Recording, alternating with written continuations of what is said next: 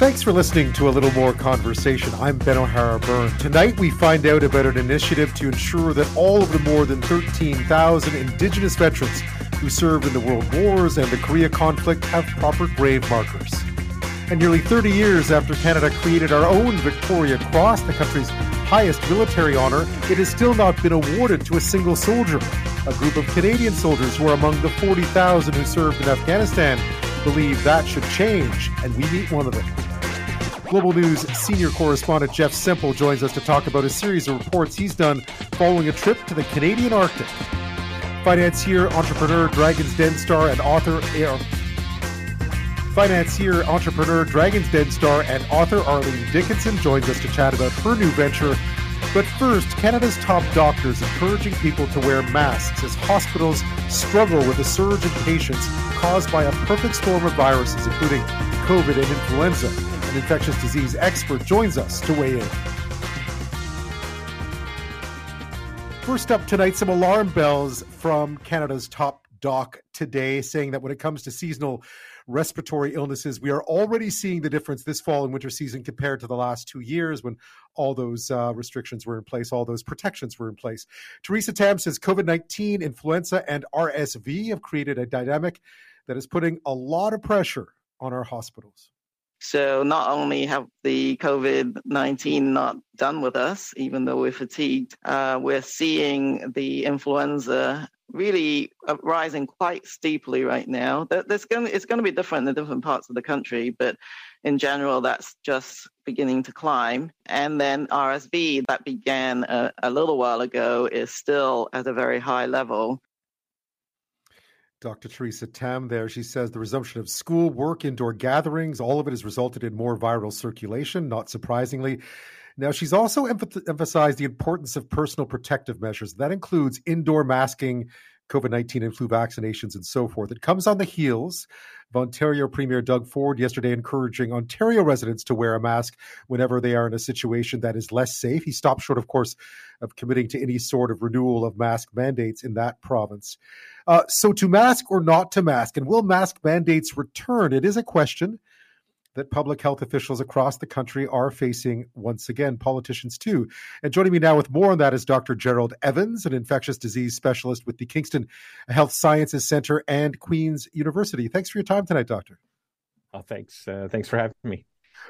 We're seeing, it feels like it's been a bit of a slow storm rolling in, but we're really seeing the impacts of a lot of different things colliding all at once here. What's been going on? Well, yeah, that's exactly really what we've seen. So it's kind of an interesting mix this fall. I think it's kind of hitting what a lot of us were a little bit worried about. So COVID has kind of held itself during this seventh wave. And in some places like where I am here in Ontario, the numbers are slowly starting to drop. However, at the same time, in the last really month and a half, we've seen the rise of two viruses in particular, RSV or respiratory syncytial virus, another virus called human metapneumovirus, and then recently parainfluenza virus. And right now on our doorstep and likely to jump in the next couple of weeks, of course, is influenza, which is going to arrive early this year and give us that seasonal influenza wave really in the end of the month of November into December, which is probably about a month or two early. So I hate to use some of these terms, but it's kind of like the perfect storm at the moment in terms of the persistence of COVID and the rise of these other viruses. I guess we had a bit of a preview of this from what happened in the Southern Hemisphere, Australia specifically, over their winter, because I gather a lot of what we're seeing now was seen there. Absolutely. And I think a lot of us who were asked to comment about what we should expect for this influenza season looked at what happened in the Southern Hemisphere and in particular Australia and said, well, look, it's going to hit early this year. We've had 2 years in a row now with extraordinarily low levels of influenza because we were, employing measures that helped to reduce the transmission of COVID, and they were very effective at reducing the transmission of influenza. But we expected and are now seeing that early rise. And the only thing I can say is that if you can look at the whole picture of winter in the Southern Hemisphere, there was an early huge rise in cases of influenza seasonally, and then it dropped off, and it stayed dropped off. So they didn't see a second wave, and that was really due, I think, to a lot of push for people to get their flu shot, and that probably helped prevent what is oftentimes a second later in the winter, early spring wave of influenza that can hit when you get an early season. Yeah, we'll talk about some ways to protect oneself as well, but we're seeing the strain right now in an already strained healthcare system, but specifically with children's hospitals. Yeah, for sure. And that's really related to, in particular, two other viruses, respiratory syncytial virus, RSV, and parainfluenza viruses. Both tend to cause a more predominant problem with children, and in particular, very young children, where they cause either a pneumonia. With RSV, it's called bronchiolitis. It's a kind of a weird name, but it's really a form of pneumonia. And in parainfluenza viruses, it's croup, which a lot of people listening who are parents will have recognized their children get oftentimes between the age of 1 and 2. So those have had a particular impact on children, and that's caused this rise in respiratory virus infections amongst that group, not the least of which, too, of course, is we've gone right back to schooling. School started in September across Canada, and after the rhinovirus phase, which always happens in the fall when kids go back to school, that's the one that causes the common cold. It's pretty non-eventful. Now we've seen the rise of these more serious viruses. And again, impacting a healthcare system that really has no room to give.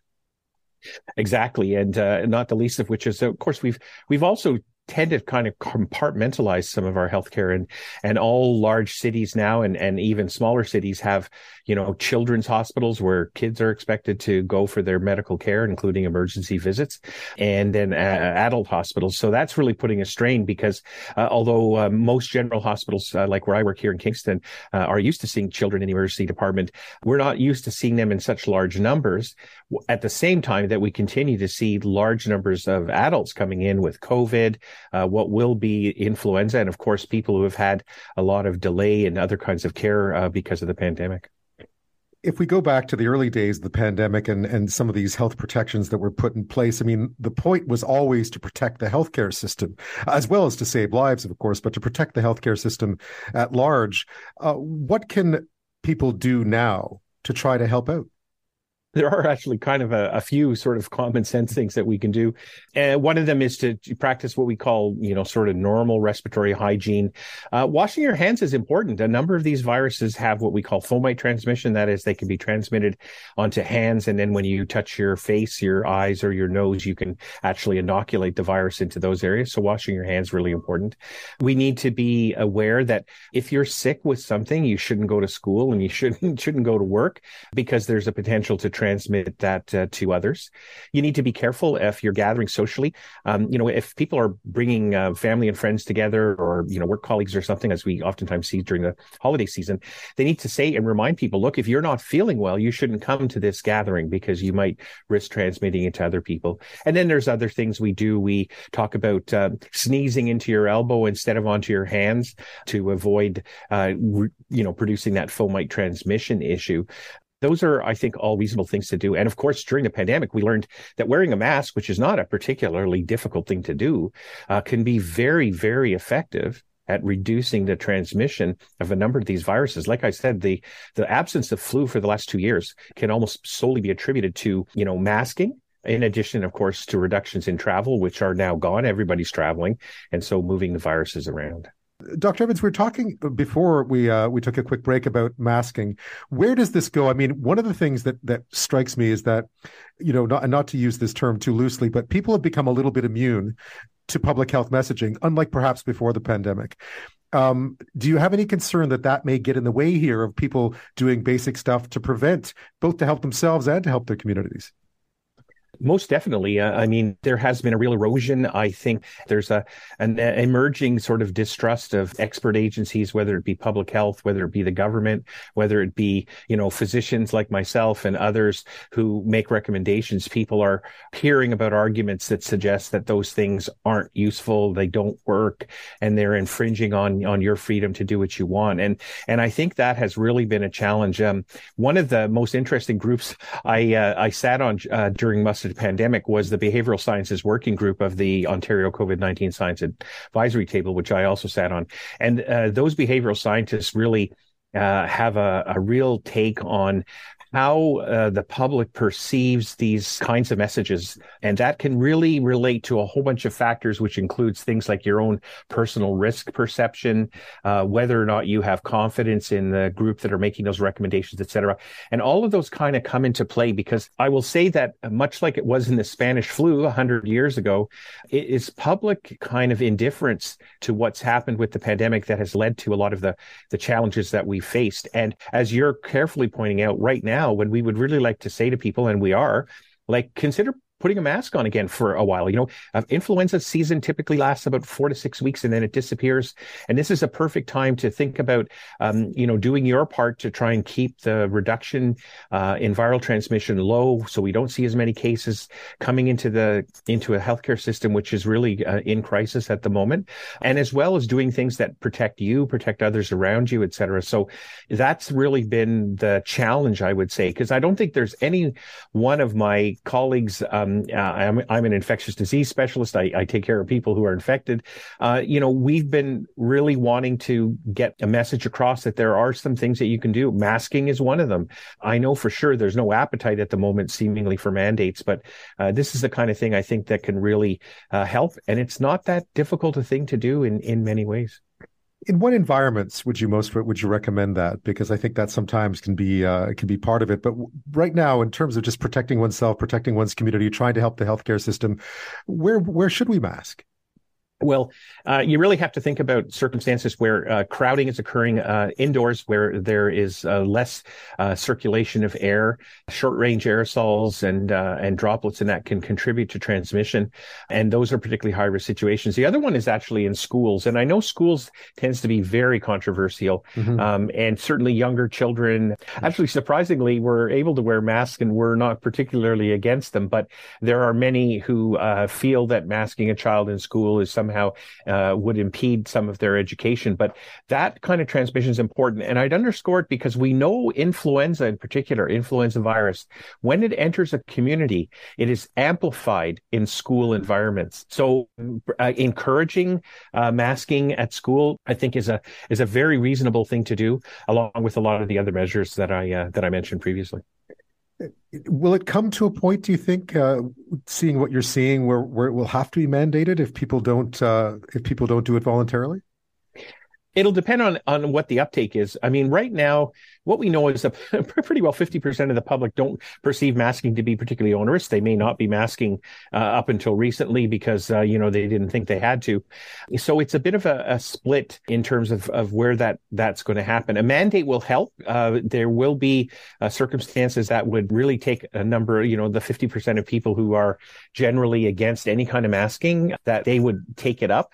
And we know that during the pandemic, mandates worked. When you mandated people to wear a mask in certain settings, it did help to reduce transmission of SARS-CoV-2, the virus that causes COVID, and definitely helped to reduce things. And, the reduction in a large meta-analysis that was published in the BMJ, the British Medical Journal, showed that masking was, at least a 50% reduction in transmission occurred with that. So the challenge with mandates, Ben, I would say, is that, governments are very adverse to this now. They're always worried about who's going to vote for them and what that next election is going to look like. And that's where you tend to see the pushback, because they don't want to invoke the pushback that they get from certain sectors. Right. And obviously shots, getting your immunization up to date would be an important one now, I assume, as well.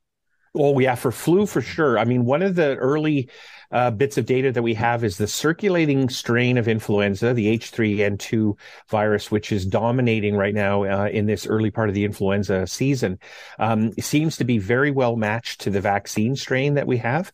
So, in some years we've complained that the vaccine was less effective because it didn't match the circulating virus. Well, this year it does. And like I said, down in Australia, they attributed the drop in their seasonal flu and the lack of a second wave of flu to kind of come in because there was such a great uptake of flu shots in the population. Well, Dr. Evans, thank you so much. We'll leave it there. All right. Thank you for having me. Well, we'll complete our Remembrance Day stories for tonight with an uplifting one. More than 10,000 First Nation Inuit and Métis soldiers, some 12,000 really, fought in the world wars and the Korean conflict. And for decades, as is well documented their efforts and sacrifices were mostly ignored. That has started to change at last. There are a number of initiatives out there dedicated to honoring the role that those many thousand played. In many cases, they volunteered, right? They had to volunteer. One of them is called the Indigenous Veterans Initiative, and it was introduced by the Last Post Fund in 2019. Now, the fund itself has been around for more than a century for all veterans, really to make sure that all veterans have proper grave markers. But now the program has dedicated itself to providing grave markers to Indigenous veterans, also adding traditional names to existing ones. And since 2019, they found hundreds of unmarked graves and provided more than 165 headstones. Most recently, 8 Mohawk veterans from the Bay of Quinte who served in the First and Second World War have now been given proper military headstones. Chief of the Mohawks of the Bay of Quinte, Donald Maracle, says Indigenous veterans were historically not afforded the same benefits as other veterans upon their return from war. What's important for Canadians to remember is that Native people could not be conscripted into the military because they didn't have the right to vote during the First World War and the Second World War. And so they were not seen to be British subjects that could be conscripted into the army. That was the chief of the Mohawks of the Bay of Quinte, Donald Maracle. Now, despite this, Maracle says Indigenous peoples volunteered for service in numbers disproportionate to their population when it came to those wars. So the idea that there would be a great number out there whose graves don't reflect the sacrifice or the sacrifice that they made to serve this country is an issue. So the Last Post Foundation Last Post Fund has gone about with a list of names that they were given by a researcher, has now set about working with Indigenous communities all over the country, from the far north to out west, out here in BC, to the Maritimes and beyond, that they've been looking to try to right that wrong. And it is a really interesting initiative. It's also a tough one because a lot of research needs to be done. So they've been working with local researchers as well, trying to learn more about the histories, trying to make sure that they find out where these graves are and how they can be properly reflected. In other words, to provide them with a proper grave marker. Well, joining me now with more on this is Maria Trillo. She is the Indigenous Project Coordinator at the Last Post Fund. Thank you for your time. Hi, thanks for having me. So tell me about this initiative, because it's relatively new, but it's a really fascinating project that you embarked upon. How did it come about? Yeah, so it is relatively new. It started March 2019. And sort of the initial spark for the project was that we saw on the news, so the Last Post Fund director, he saw that a man by the name of Jan Castelnau had researched the names of the Indigenous veterans that had served in Canada. So he had compiled a list of World War I veterans, World War II, and Korea veterans, and some modern day. And so that kind of sparked the idea of, I wonder how many of these veterans on this list might be missing a grave marker. So Jan Castelnau, he generously shared the list with the Last Post Fund. And ever since we received the list, we sort of organized it by community, by province, and then we went on to contact the First Nation communities that were mentioned on the list. Because it is a big list. Oh, it's huge. Yeah, it's the official number from Veterans Canada, Veterans Affairs Canada, is that there's over 12,000 Indigenous veterans that served, and the list more or less captures that number.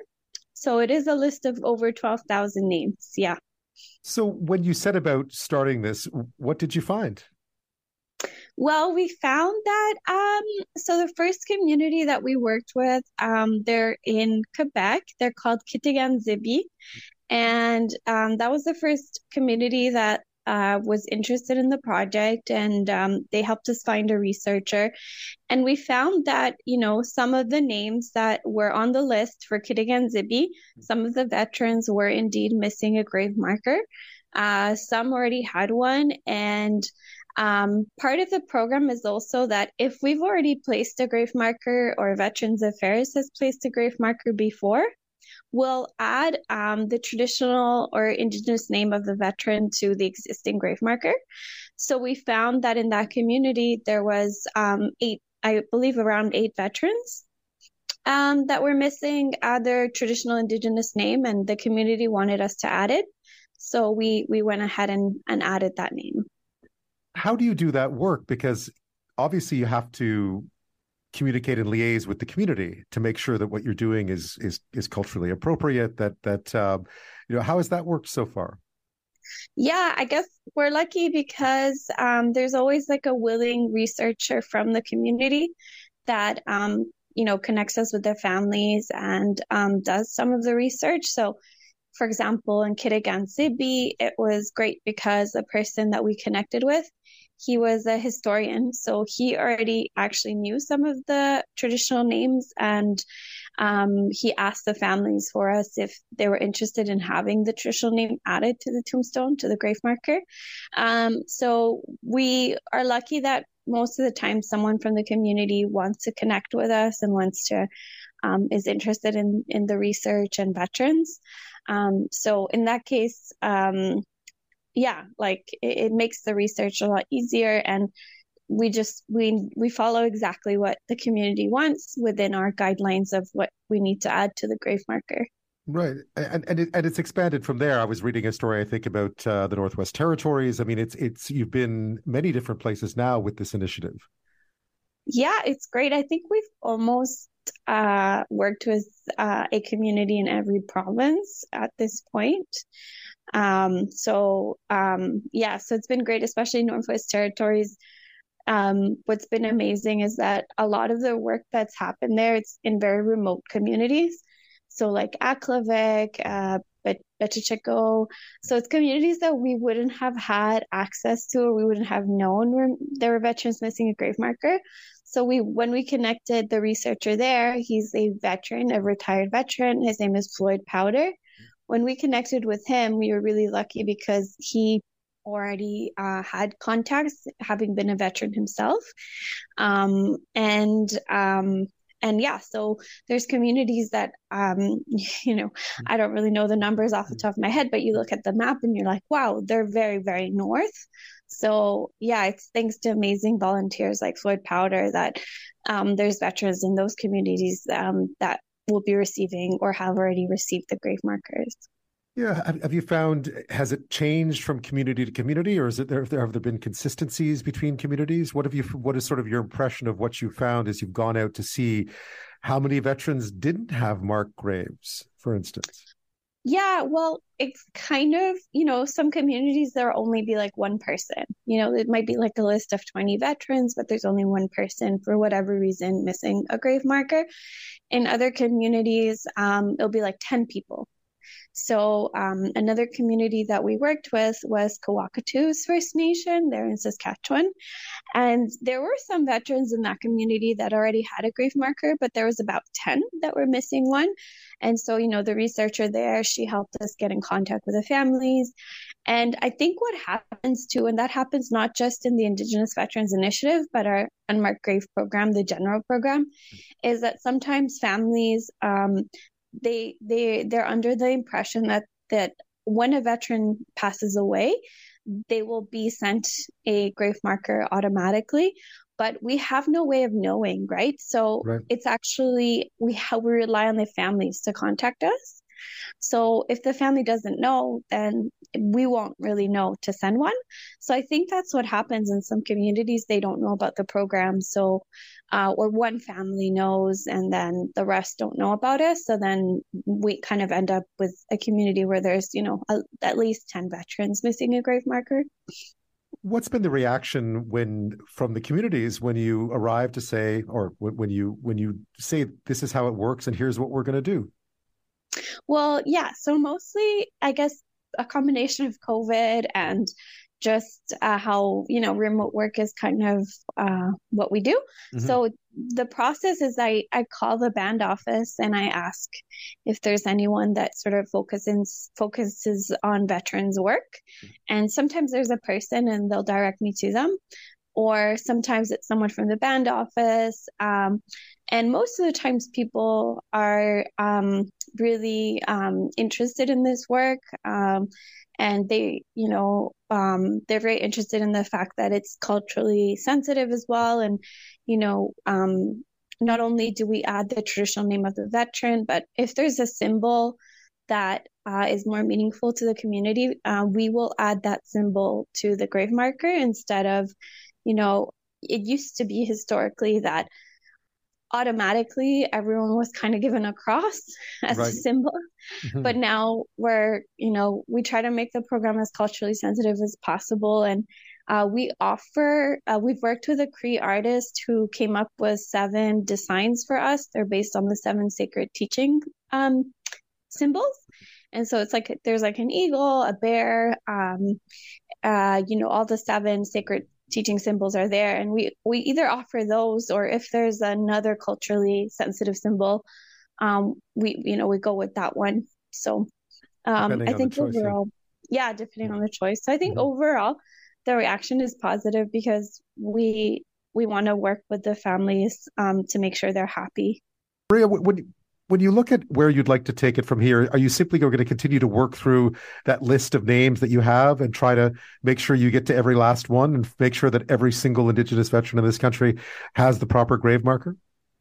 I think, definitely. That's definitely the ideal. One thing we've worked on in the last year, it's sort of still in the making, but we're having a documentary film on the program coming up. We worked with 2 filmmakers, Indigenous filmmakers from New Brunswick, and we hope that with the film, we'll get more outreach, so more families will know about the program. So that's definitely like a highlight that's coming up, is that the film will be released in the summer of 2023. And then, and I guess, moving the program forward, making sure those communities that have like a very high number of veterans, some communities on the list have over 50 veterans. So making sure that in the least, those communities with a lot of veterans are contacted and to see if there's interest in the program. And reaching out to families too, through the researchers. Right. I suppose people can reach out to you too if they are, and do it the other way around if they feel there's interest, or they feel like they may qualify for this. Oh, definitely. And we always tell people, even if you have a doubt, you're not sure if they were a veteran, we can always check for their service through Library and Archives Canada. So even if there's a doubt, or the family's not sure, it's always good to check. So we definitely encourage families to reach out to us, and we can find out if they were a veteran for that person if they're in doubt. You must have learned so much just in the 3 years so far. I mean, I guess it's a little less than 3 years, but 3 years now. But you must have learned so much doing this about the history of Indigenous veterans. Definitely, it's like a project that's grown very close to my heart. So I've definitely learned a lot. And families have been just so generous with us in terms of sharing the story of the individual veteran too. So I not only get to learn sort of about the general history, the difficult part of it, which was, of course, that a lot of Indigenous veterans, they didn't receive the same benefits when they came back from the war as the non-Indigenous veterans. So sort of learning that history, but the families have been so generous in sharing the actual individual stories of the veterans with me sometimes. So that's been really like a nice part of the project too, just learning about who the person was. And definitely learning about all the different communities across the country and the different languages as well, through the traditional name that we put on the grave marker. Mm-hmm. I've learned little things like, for example, there's a Cree veteran that we worked with the family. And one thing I learned is in Cree, the letters are not capitalized. Mm-hmm. So it's just little things like that I've learned along the way that have made this project really interesting, and also just made me realize how important it is for all Canadians to know about this history. Yeah, within the stories that you've heard, what has been the general sense of, because this is obviously a way of commemorating their service and their sacrifice. Do a lot of the families you speak to feel like this was something that was important to them? Yeah, definitely. A lot of families are super proud of their veteran family member. Yeah, like the different stories I've heard, like, some veterans serving without knowing English. So they went off to Europe, and, they had that one more aspect that was difficult, which was sometimes they didn't even know English, but, they went ahead and served anyways. So just kind of learning all those stories of veterans being brave, and the families definitely feel proud of how brave the veterans were. So what's next? I'm sure you have people to talk to and things coming up in the near future. Where is the next project taking you? Well, I'm really hoping, just off the top of my head, Ontario has a lot of veterans, according to the list. I think over 5,000 Indigenous veterans. And for whatever reason, we just haven't worked with that many communities in Ontario. So I'm hoping that Ontario is going to be one of the, provinces that we can focus on next. BC being one that, for whatever reason, we just had a lot of interest. So, BC is kind of like one province where I'm like, okay, the research is going really well. We've worked with quite a few communities, but Ontario, having a large number of veterans, but where I'm thinking we need more work. So I think one of the focuses will be Ontario. Well, Maria, thank you so much for explaining exactly what this initiative is all about, and keep up the good work. Perfect. Thank you so much for inviting me to speak about it. Well, Remembrance Day is tomorrow. Of course, it is the 11th of November, and we'll be remembering all those Canadians who fought and died in the world wars and in other conflicts. Afghanistan is always a really vivid one for me. You know that some 40,000 Canadian soldiers fought in Afghanistan over 13 years, the country's largest ever overseas military operation. I arrived there for the very first time in July of 2006. I remember the heat. I remember the desert of Kandahar, the mountains, the smell of diesel in Kabul, but mainly the heat in Kandahar.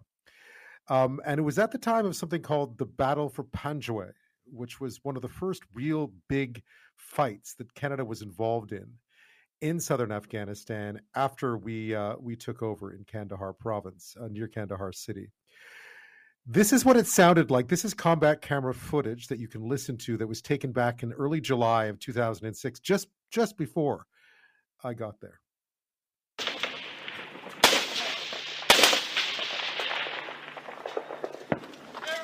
Just put a couple rounds right now. Change your positions. You just had a big.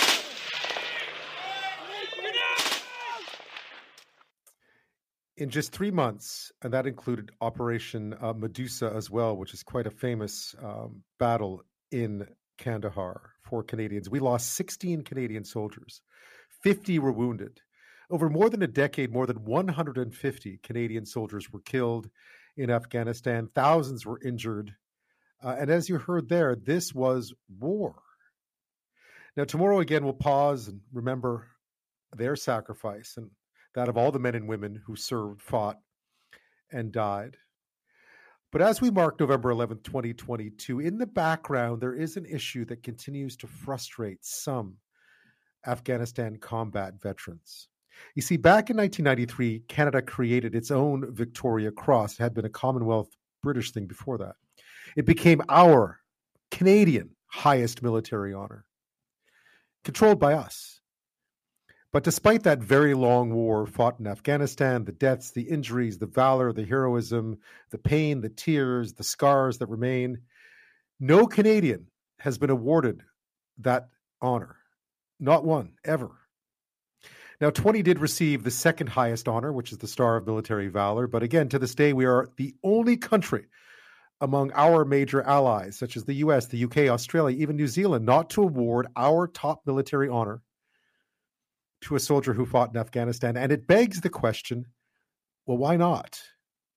It's a question that retired Corporal Bruce Moncur has also been asking himself for a while now, years really. Now, he was badly injured during a friendly fire incident during that same battle for Panjwai in 2006 that I mentioned earlier. In fact, it happened just a few months after those sounds of fighting that you heard earlier. There are serious injuries he lives with to this day, but he's also raised his voice on this and many other issues. He's a founding member of the Afghanistan Veterans Association of Canada, and now part of an organization called Valor in the Presence of the Enemy, which is leading the push to see those who fought in Afghanistan be considered for the Victoria Cross. One soldier in particular, and he joins me now from Thompson, Manitoba. Thanks so much for your time tonight. Thanks for having me. Remembrance Day, we were talking about this growing up, as a kid. I don't know whether you ever think you're going to see a war. You certainly saw one. What's it like? What is the 11th mean to you now? Oh man, I can tell you, like the 11th was almost like the soldier St. Patrick Day when I first got in. It was getting to the cenotaph and doing our parade, and then I was in a Scottish regiment when in the reserve, so I'd wear a kilt, and sometimes it would be snowing out and it would be very cold, and then you'd go to the local Legion and you'd meet with some of these incredible World War II veterans, Korea War veterans, and you just sit around and they tell you stories of their service, and you couldn't help but be in awe of their stories. And I've always held a very soft spot in my heart for Remembrance Day, and it's like soul soup. It really is. It really helps me, commemorate those that I've lost. I served with 13 soldiers that died in Afghanistan. And I know another 11 that have taken their lives since. So it really helps you put things into perspective. A reminder of what you saw. I mean, you've told your story so often, but to think back about those days back in 2006, I mean, you are now one of those veterans, like those who stormed the beaches at Normandy. You became one of those Canadian soldiers. It must be surreal sometimes. Yeah, I mean, I'm also one of. I fought in the largest battle during the Afghanistan war, Operation Medusa, and I fought, and I was, it was a 5-hour firefight, and to be part of that is an incredible honor, and to have played, a small part, is just being part of history, but also knowing that I guess I could kind of relate to those guys. Those veterans that were, in their 70s and 80s when I first met them, and understand that, eventually I'll be that little short veteran, which by the way, I'm 5'6", so I already am very short, but I will, I'll be that guy in 60, 70 years. And it's a great club to be a part of. You must still bear the scars, both physically and emotionally, from what you, from that day back in September 2006 and everything that happened around you. I still have the scar on my head where I was shot. I actually just showed my sons the other day the scar on my hip where I was shot. I also have I have scars everywhere, and then I was diagnosed with PTSD. So I still bear those scars from the mental aspect as well. To the question now of Canada's highest military honor, the Victoria Cross, describing this sort of just even your incident during Op Medusa, there were many other examples of bravery and valor by Canadian soldiers during the Afghan war or during the time in Afghanistan. There's still been no soldier from that conflict has been awarded the Victoria Cross, our highest military honor. That still rankles, doesn't it? That still is something that sits there and sits there and speaks to all those who fought in that war. It's like there's a checklist that wars have, essentially, that you kind of like to get those check marks in the boxes, and not having a VC is one of those check marks that you really think kind of legitimizes your war. And again, there's other aspects that we've fallen, like we don't have a national monument to the Afghan war. But going back to the Victoria Cross, I mean, Queen Victoria created it in 1854, and it was because in the Crimean War at the time, the stories of the individual acts of bravery were selling newspapers like hotcakes. So they wanted to create this medal, so they hadn't officially documented these individual acts of bravery. And the leadership at the time pushed back, and the Queen stood her ground and created the Victoria Cross. And since then, 1,358 Commonwealth soldiers have been awarded the Victoria Cross. 99 are Canadian. So of the tens of millions that have fought, only a small fraction have ever gotten it. And in fact, 90% of them don't even live to receive it. It was mostly posthumous because their act of bravery was in a way suicidal. The thing that we got to remember is why the Victoria Cross is so important. It's to put it into perspective for those. It's like winning an Oscar for acting, or winning a Pulitzer Prize for reporting, or winning a Nobel Peace Prize for curing a disease. It's the pinnacle of pinnacles for a soldier, and it's because it is so highly regarded and so rare. If we find situations where it wasn't bestowed for whatever reason it may be, it hurts that much more. Just for listeners, as a reminder, I mentioned this, but Canada created its own VC, Victoria Cross, in 1993. No Canadian soldier has been awarded it since. What is the issue? Is the criteria too tough? What exactly is... Because I know other nations have awarded their highest military honors for wars fought in this century, Afghanistan, Iraq, and so forth. How come not here? In fact, every other of the Five Eyes, United States, Britain, Australia, New Zealand, and ourselves being every single one but Canada has issued their highest honor. In Afghanistan, even, the United States gave 18 Congressional Medals of Honor. The British gave out 4 Victoria Crosses in Afghanistan, as did the Australians, and New Zealand gave out a Victoria Cross as well. We took it over in 93, 2 years after the Australians did it, but we'd been talking about it since the 80s under Mulrooney. Once we did finally take it over, in the 30 years, we've never bestowed our country's highest honor once. I think the problem is compounded. There's many problems that kind of like led to where we are now. The first and foremost was the generation that was responsible for giving out the Victoria Cross during the Afghan War. None of them had been in a war before that. So whereas you had the Australians were in Vietnam, you had the British in the Falklands War. So I think that is, not being able to relate or not being able to comprehend or understand, a Victoria Cross worthy because you never experienced it or you never saw combat would have been a problem. The other thing is you got to also understand is that perhaps Jess set the bar so high that early on, they might not have given the VC because they didn't want to see like they were giving the Victoria Cross out so early. And this is the story of Private Jess La Rochelle. You have one act of valor, Private Jess La Rochelle, who you feel is worthy of that highest honor. Why is that? Well, I mean, Jess checks all the boxes.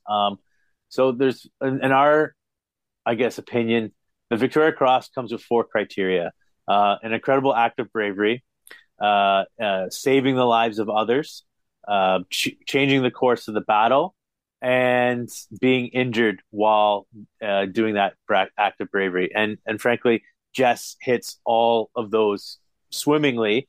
I think that a lot of the information kind of didn't make its way to the Governor General in the way that it should have. I think a lot of the citations have been edited and amended to the point where they're unrecognizable on the Governor General's website. So I think that's one of the problems. But I'll give you my version of what Jess did that day. And then if your listeners want to go and look at Jess's citation and see what the government's version of that day looks like, you could see that, clearly that all the details aren't there. Mm-hmm. So if you just allow me, I will tell you the story of Jess La Rochelle. On October 14th, 2006, his platoon, undermanned, came to Strong Point Center. They were tasked with trying to prevent the Taliban from taking this strategic part of the Kandahar province. And in doing so, they had about 15 minutes notice that an attack was coming. And Jess was they were looking for volunteers to man the observation post. And Jess put his hand up and volunteered to man it. And within moments of him being there, a rocket-propelled grenade hit his position. It knocked him unconscious, giving him a severe concussion, blew out his right eardrum, and detached his right retina. He also suffered a broken vertebrae in his back and his neck. And when he came to, 2 of his section were killed, another 4 injured, and they were about to be overrun by 40 Taliban. And so he started manning the C6 machine gun that he had at his position, and he started firing. And when he got low on ammunition, he then saw a pile of M72 rocket launchers, the single-shot rocket launchers. He began to pull those apart, taking the rubber stoppers off and pulling them apart. And you also got to remember, you have to inspect these to make sure that they're not bent or warped, because the rocket, if it is, will not fire out properly. I don't know if he did properly inspect, because obviously, the adrenaline's going and the war's going. But if any of those had been bent, they would have detonated in his hand and killed him. So he takes those M72s rockets and he fires 15 of them, each of which, it must have been excruciating to fire each of those rockets with a broken back and a broken neck. Not to mention that you have to expose yourself, because the back blast area behind you has to be clear. Otherwise, it could injure you from the force leaving the rocket. So imagine exposing yourself 15 times to the enemy, and then once you fired your one shot, having an empty tube in your hand and being completely visible to the enemy, and then doing that another 14 times after that. Once he single-handedly repelled the enemy, he then manned that position for the remainder of the night and was relieved in the morning. At which he then went to the ramp ceremony for the fallen, and he helped carry Private Blake Williamson's casket. And only then did he come forward and say that he was injured, and the severity of his injuries were identified. And he lives with them to this day. It's his birthday too today, isn't it? You were telling me. Yes, today, November 10th, is Jess's birthday, and we want to wish him a happy birthday and hope that he's having a peaceful day at home.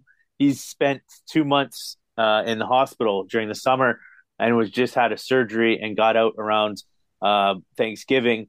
And the doctors say he has about a 6-month road to recovery in front of him.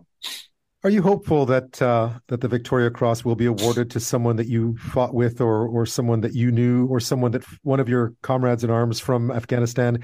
And why does it matter? If Canadians should know why it matters so much to you, what would you tell them? So I guess there's in the twofold in that other countries have started doing. Not only other countries have been issuing their Victoria Crosses. Other countries have been doing reviews and going back and getting it right. And we'd like to be part of that.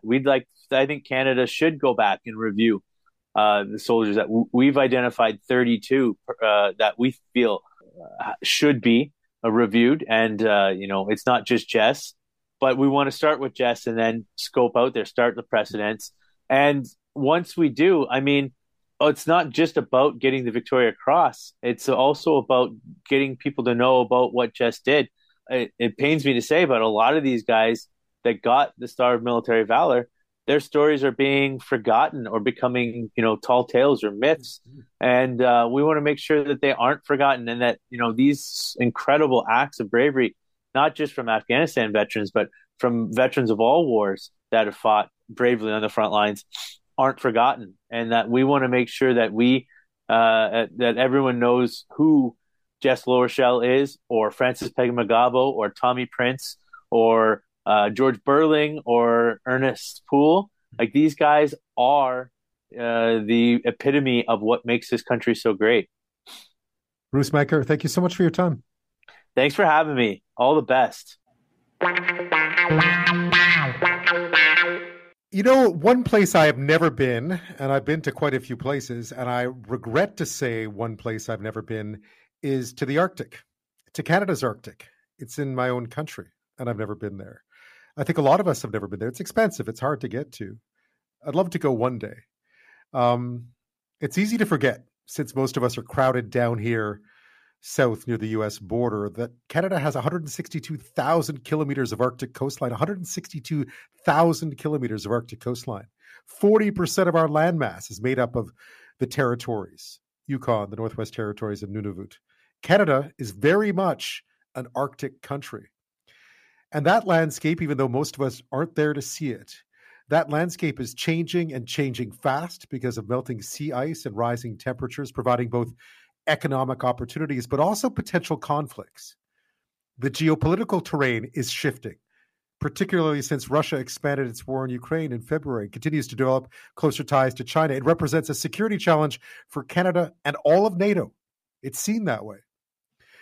You'll remember in September, NATO Secretary General Jens Stoltenberg traveled with the Prime Minister to a Canadian Forces Air Base in Cold Lake, Alberta, to speak about the rapidly changing security threats in the high Arctic. Here he is. Canada's presence in the Canadian Arctic is important for the whole alliance. It's important for North America, but it's also important for Europe and all NATO allies. Because this is partly about the vital link through the North Atlantic between Europe and North America. And it's about the fact that the shortest path for Russian missiles, for Russian bombers, is over the North Pole, the Polar Sea.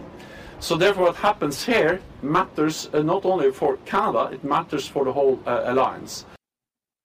Well, Global News senior reporter Jeff Semple went to the Arctic to get a first-hand look at a part of the region on board one of Canada's 3 new icebreakers, the HMCS Margaret Brooke, to find out how this country could and should respond to the many changes happening above us. Here's a snippet. Margaret Brooke will transit Belt Strait. Commander Nicole Robichaud has served with the Royal Canadian Navy for 2 decades, but neither she nor any of her 65 crew members have ever seen anything like this. Margaret Brooke went and poked our nose into the polar ice cap, just seeing the expanse of the Canadian Arctic. It was quite fantastic. HMCS Margaret Brooke is part of a new fleet of Canadian icebreakers, tasked with patrolling Canada's Arctic, including the full length of the Northwest Passage. So we went to the northern tip of Admon Rings Island. Sailing to the edge of the map, the furthest north that any Canadian patrol ship has ever dared to venture. We know where the land is by grace of satellite imagery, but what's under the water is still very mysterious in some places. Just a little sample there of Jeff Semple's reports from the Arctic. There will be several of them running through Monday on Global National. You can watch a full half-hour special on the new reality on Saturday evening. Check your local listings. But we wanted to hear more about it. So Jeff Semple, senior correspondent for Global News, joins me now. Thanks so much for your time. Welcome back. Hey, Ben. Great to be with you. This is a fascinating idea. What was the idea behind the trip? What did you want to find out? Well, it's interesting. I mean, we wanted to, obviously, selfishly, I was, pretty spoiled in getting the opportunity to go up into the Arctic at all and to see this part of the country that few Canadians have ever seen was too good to pass up. But also, in terms of the story up there, like every year the Canadian Royal Canadian Navy takes part in these drills, these multinational drills with our northern nations, other allies, the Americans, the French, the Danish. But this year, there's renewed interest and I think renewed tension, frankly, because of Russia, that Arctic neighbor that has really sort of upended the world order with its invasion of Ukraine. And of course, for years, Russia has been ramping up its military presence in the Arctic, reopening old Cold War bases and building hundreds of new structures.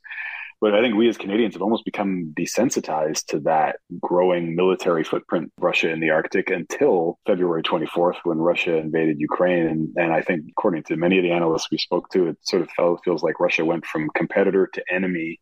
And the idea that Russia might ever one day, God forbid, attack North America suddenly, went from a fantasy to unlikely, but, a possibility. And if Russia were to ever attack, the shortest route for a Russian missile to hit North America would be from the North Pole.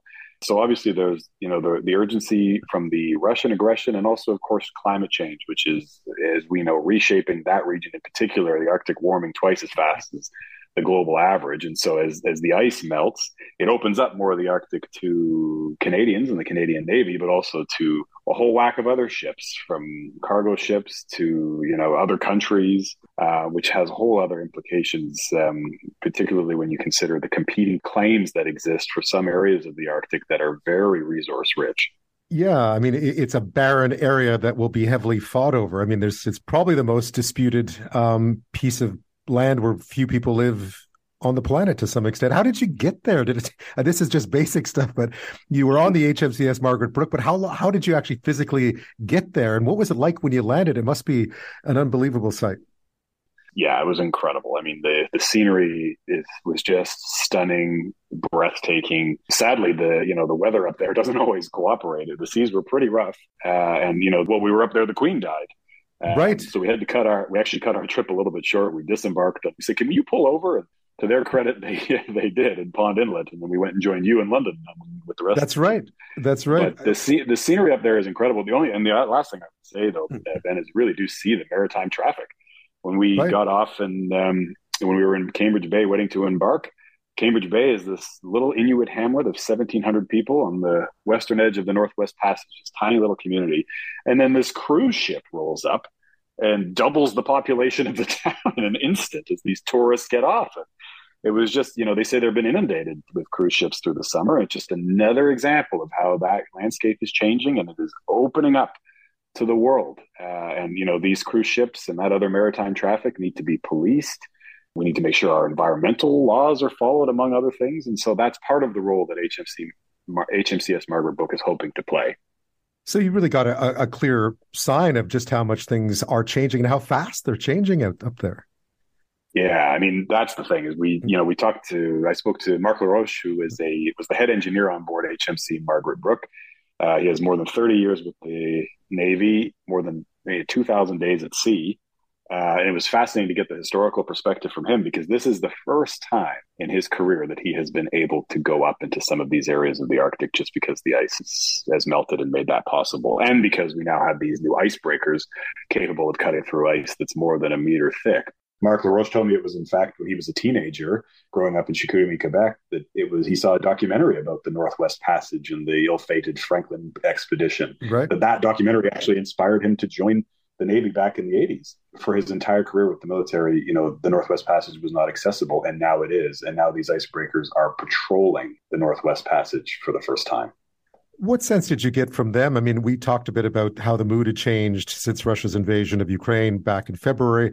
How does that manifest itself on board, or does it?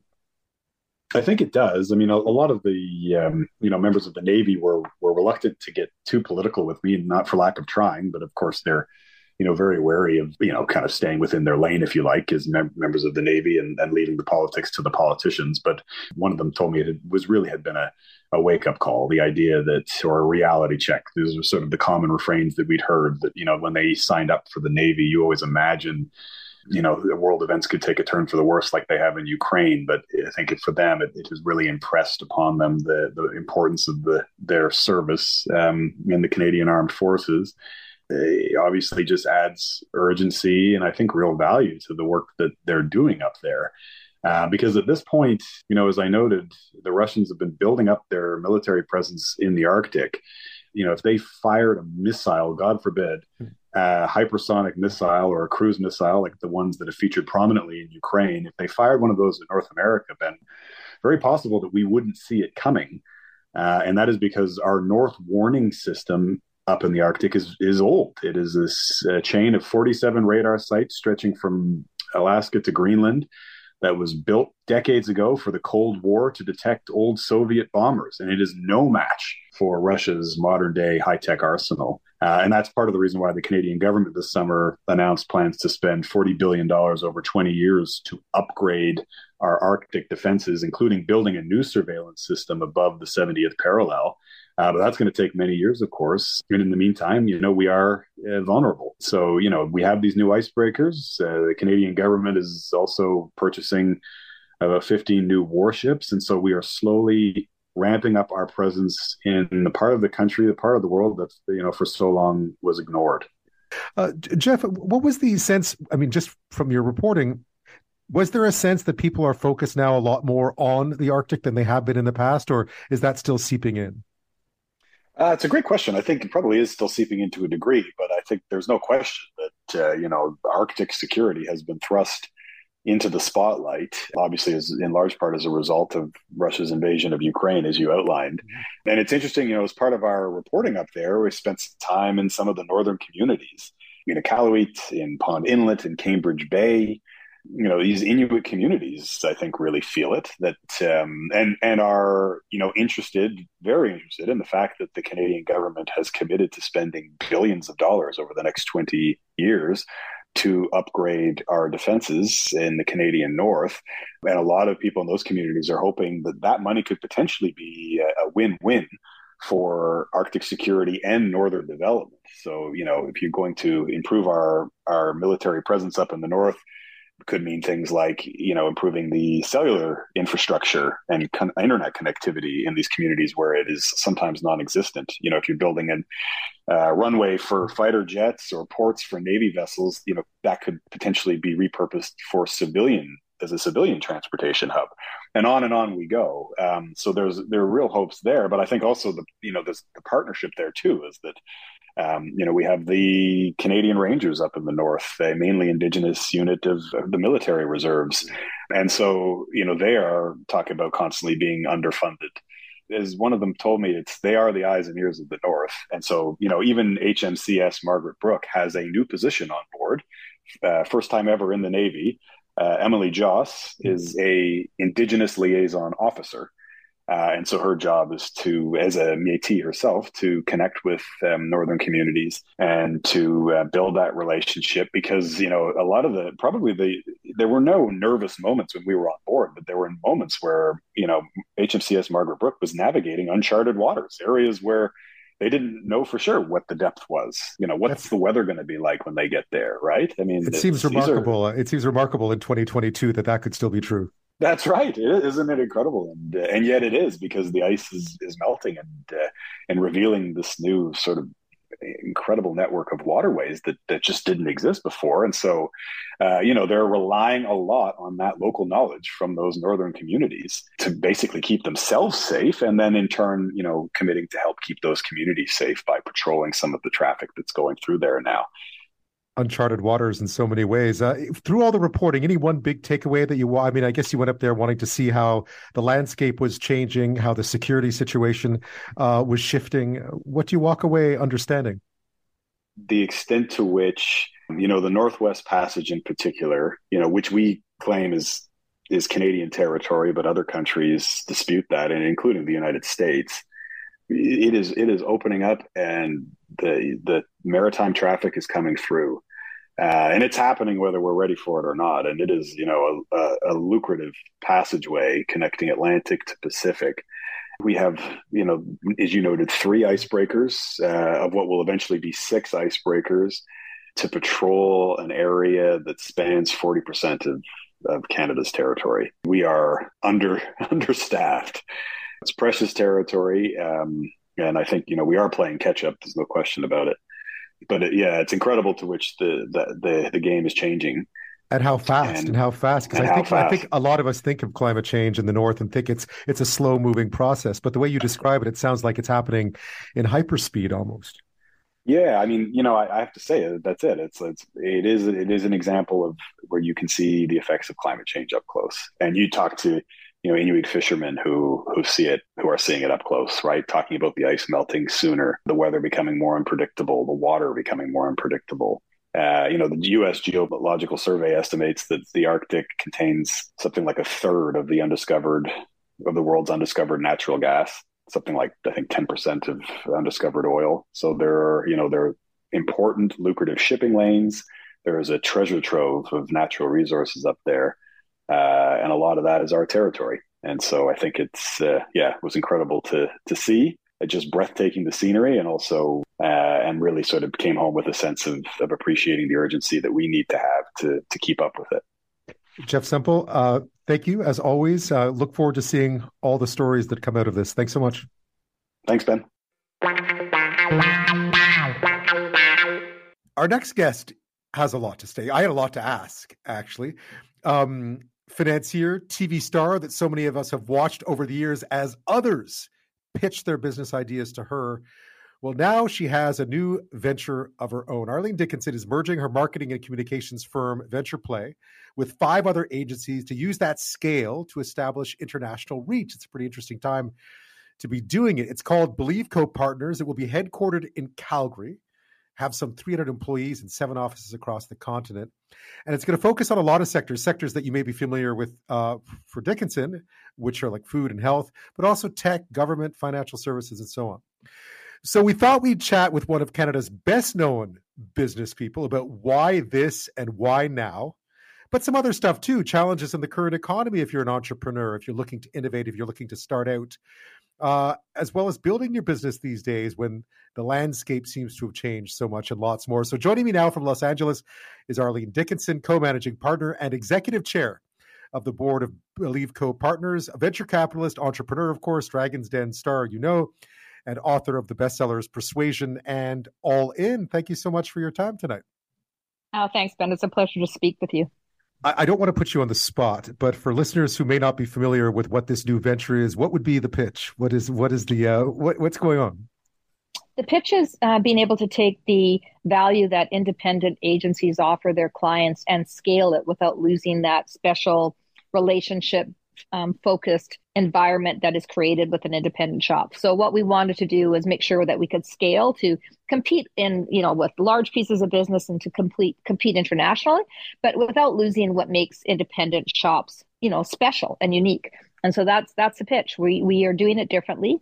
We're making sure that we're keeping, the partners at the helm of the agencies that are going to be part of Believe Co-Partners, and we're working really hard to hold on to the entrepreneurial spirit and the independent thinking that comes from what smaller shops can offer. But now we're doing it at scale. I know this has been such a huge part of your career. What was it like to sort of make the decision to, I wouldn't say share it, but in some ways you're sharing it? Well, with Believe Co-Partners, the decision was really it was twofold. First, we had to say, had to be a decision to say, if you're going to sell your agency into the future, if you want to leave a legacy with what you've built, and you want to be able to compete into the future, then you have to think about, who are you going to sell to and how is that transaction going to happen so that you're left with something that celebrates the legacy but thinks about the future. Right. And for us, it was, okay, if we're going to sell our shops, then how do we take some of the proceeds from that sale and roll it into a new entity that actually then takes advantage of the experience, the expertise, the depth and breadth of each of these individual shops who will join Believe Co-Partners and scale it. And so it was actually easy to share because so many independent shops are struggling with exactly this, which is, what does the future look like? How do you compete in a more effective and efficient way, but also how do you not lose sight of what brought you to the table in the first place? And that's always been the magical question, for anybody who is an entrepreneur. How do you go to the next level? How do you change and evolve? Yeah. How do you maintain the magic of what you have and then build on it as well by growing it with other people who do the same thing in other markets, right? It's a really interesting way of approaching it. You talked about recessionary times being not a bad time to do this because companies are looking for more of the kind of help that you and the other partners can deliver. Exactly. Listen, there's a lot of empirical data out there that tells us that the organizations who market during a recession not only do better through the recession, but do much better right after the recession. And that's because even though the market is shifting and might be contracting, there still is a market there. And so the tendency, the things that most businesses will do is say, where we need to cut back is in our communications and marketing efforts. And that is actually the last place they should be cutting back. So it is a little bit counterintuitive because you think the market's shifting, so therefore you should not be as present. But that is when you actually should step it up. And so, we see recessionary periods as the time for the organizations who truly embrace marketing communications and who want to get into the market and be seen in the market at a time when others are, coming out. That as an opportunity, we see those businesses as definitely aligned with the kinds of work and businesses we want to be associated with. I've so many things to ask you about, but that reminds me today that I was reading that Twitter's gotten rid of their communications department, which struck me as a terrible idea. What do you make of? I really wanted to, because what is going on? Because from an outsider who doesn't have a ton of business experience, it just looks like chaos. What do you see? Chaos. This is chaos. That's what I see. It's actually frightening to me, Ben, and it's frightening as a marketing and communications specialist, as somebody who cares deeply about how messages are heard and consumed by various stakeholders in the marketplace. It's scary to think about really what I would say is a large playground being formed for racism and hatred. And so what we have to do is think about what we want as a society to have, and what free speech actually means when it comes to private companies, and how this is going to be impacting people like you, journalists who are true journalists versus people who are spreading non-factual information and looking to create chaos and distrust and dishonesty. So I'm quite concerned. And those are all probably fairly brave words for me to say here in this platform, but I am very concerned about it. I think everyone feels the same way. It is sort of territory that is sometimes hard to walk on, but I feel like we all should be looking at it and thinking, or just trying to understand what's happening. You spent a lot of time with CEOs and egos and so on. Do we put too much faith? And this is not just about Twitter, but in general terms, do we put too much faith in this whole notion of the all-powerful CEO who can fix everything and do anything? For sure. I mean, CEOs, as a result of the pandemic and as a result of, the whole shift in work habits and what's going on in our environment in general, we're seeing a different type of CEO having to emerge, one who is more empathetic, one who is more compassionate, one who is less stuck in the old ways of doing things, but, still able to drive the business forward at the same time being accommodating of the varying needs of their employees and their teams. And this is a different type of leadership. This is because none of us have done this before. None of us had to navigate a pandemic before. None of us had to navigate the impact on what has happened with people's mental health and physical health and their home lives and in particular with women. So we are all, as leaders, emerging as a different type of leader if we want to be successful in our leadership. So yes, I think it's a different world. And if you're not changing, you're probably not going to be able to attract the type of worker that's out there right now that's looking for an organization that has social cause at its base, that understands community, that understands giving back at the same time that it allows its employees to be flexible and participate in work in a way that not just suits the business, but also suits their life. Yeah, I can imagine it could be tough sometimes for those who think, well, this was my idea. I built this. This is going to be my way. And I don't want to hear about new ways or different ways or, you see a lot of that. Ben, it's so true. And I think you've hit the nail on the head. Listen, it is hard. We were trained as leaders to believe that is what you had to have the answers. You had to steer the ship. You had to be in control. It is very easy to get stuck in that this isn't the way we do things. This is the way we've always done it this way. Therefore, we have to do it that way into the future. And unfortunately, that's just not going to work. I mean, having said that, we have to respect what we've learned from the past, and we have to take some of those lessons forward with us. So it's a fine line. It's tough. It's tough to be a leader right now, but it's also tough to be anywhere in the workforce right now. Like, let's face it, we're all struggling with a level of uncertainty and a level of newness to what's happening, which is, and just to bring it back to Belief Code Partners, we really wanted to create an organization that had, doing what's right for the team at its heart. And, it's easy to say that, but, when you think about diversity and equality and inclusion, if you think about ESG, if you think about all of those things that are really important in society, you can't just talk about them. You have to implement processes and policies that support those things. And that's what we are going to try and strive our best to do. Thinking about all the people you've supported over the years through Dragon's Den, but also just as a venture capitalist, this must be tough times for some of the people that you have a lot of faith in just because the environment has shifted so much. Yes, it's a very difficult time for entrepreneurs, and especially for early stage companies that are trying to, just get their feet under them and get some wind at their backs. And what's happened is they're now facing headwinds instead, and their, capital is drying up.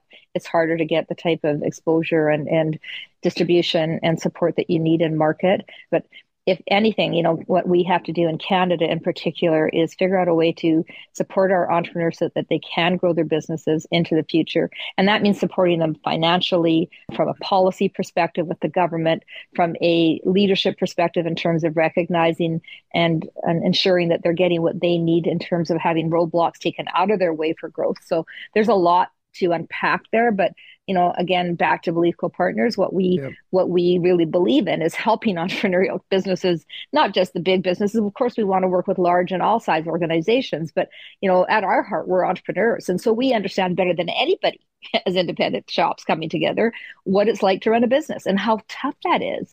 And so I think that viewpoint is really going to help us be able to help other organizations navigate the tough times ahead.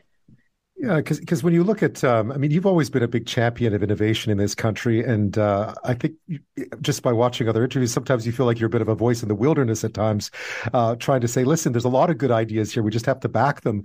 How are we doing?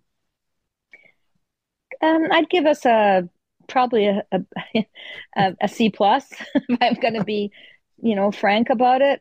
There's growth equity that's coming into play. There are more and more funds that are doing, growth financing and growth equity deals in the private equity side. Listen, CBGF invested in Believe Co-Partners, which they're growth equity partners. They're fantastic partners. How fortunate are we to have that kind of support? When we think about where I give worse grades, it's to these early stage companies where my fund, District Ventures Capital, invests in these very early stage companies. And those companies really struggle. They struggle to get bank debt. They struggle to get equity financing. They struggle with a lot of effort. So we need more funds in Canada. We need more of a financial ecosystem to support growth across all levels of investment, whether that's angel investing, whether that's family and friend investing, whether that's venture capital investing, private equity investing. Along the spectrum, we have to make sure that we are making capital more accessible. And there's a whole, that's a whole other half-hour show, I can tell you. Yeah, I'm sure. Yeah, it's interesting though, because you mentioned it before. Sometimes there's sort of a culture of quashing new ideas in this country that can be a bit unfortunate. I can imagine from where you sit, you see all these good ideas. You witness so many good ideas, some bad ones too over the years. That it must be, I wouldn't say disappointing, but maybe frustrating to see that a lot of really good ideas go by the wayside because there just isn't that kind of spirit here sometimes to embrace new things. I often say that if you walked past, a significant entrepreneur, whether there's tons I could name, who have built, hugely successful companies. Tom Jenkins is an example, OpenText. I could walk past Tom Jenkins in a crowd and nobody would know who he was. Yep. Where if you go into, probably the US as an example, anybody who's built large organizations is usually elevated in some way to be recognizable, because they've been kind of escalated in their passion and drive and vision.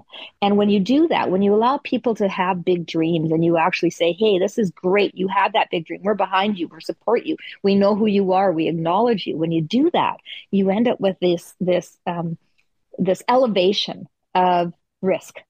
What we do in Canada is we actually tamp risk down. We don't want people to stand up and put their hand up and actually bravely say things, because who do they think they are? And we're Canadian and we don't want to be too, like heaven forbid we go out there and be too aggressive. It's changing a bit, Ben, but ultimately we still continue to be a little bit too timid, a little bit too risk adverse, because we've got a social network and infrastructure in Canada that allows us to live a really great life without having to take a lot of risk. And so we need to start elevating those risk takers, not to give them, accolades, but to acknowledge the risk and support their efforts to continue to build. Whether it's, Nortel is a good example of where we didn't do that. It's probably one of the best examples. It is as old as it is. So Believe Co-Partners, why do we care about that? Well, we care about that because we are taking risk. We are continuing to be entrepreneurial, and we would like the market to recognize that and support us in that effort. And so when that happens, when you get that full circle of support, as well as the people willing to take the risk, that's when you build the unicorns. That's when you build great success.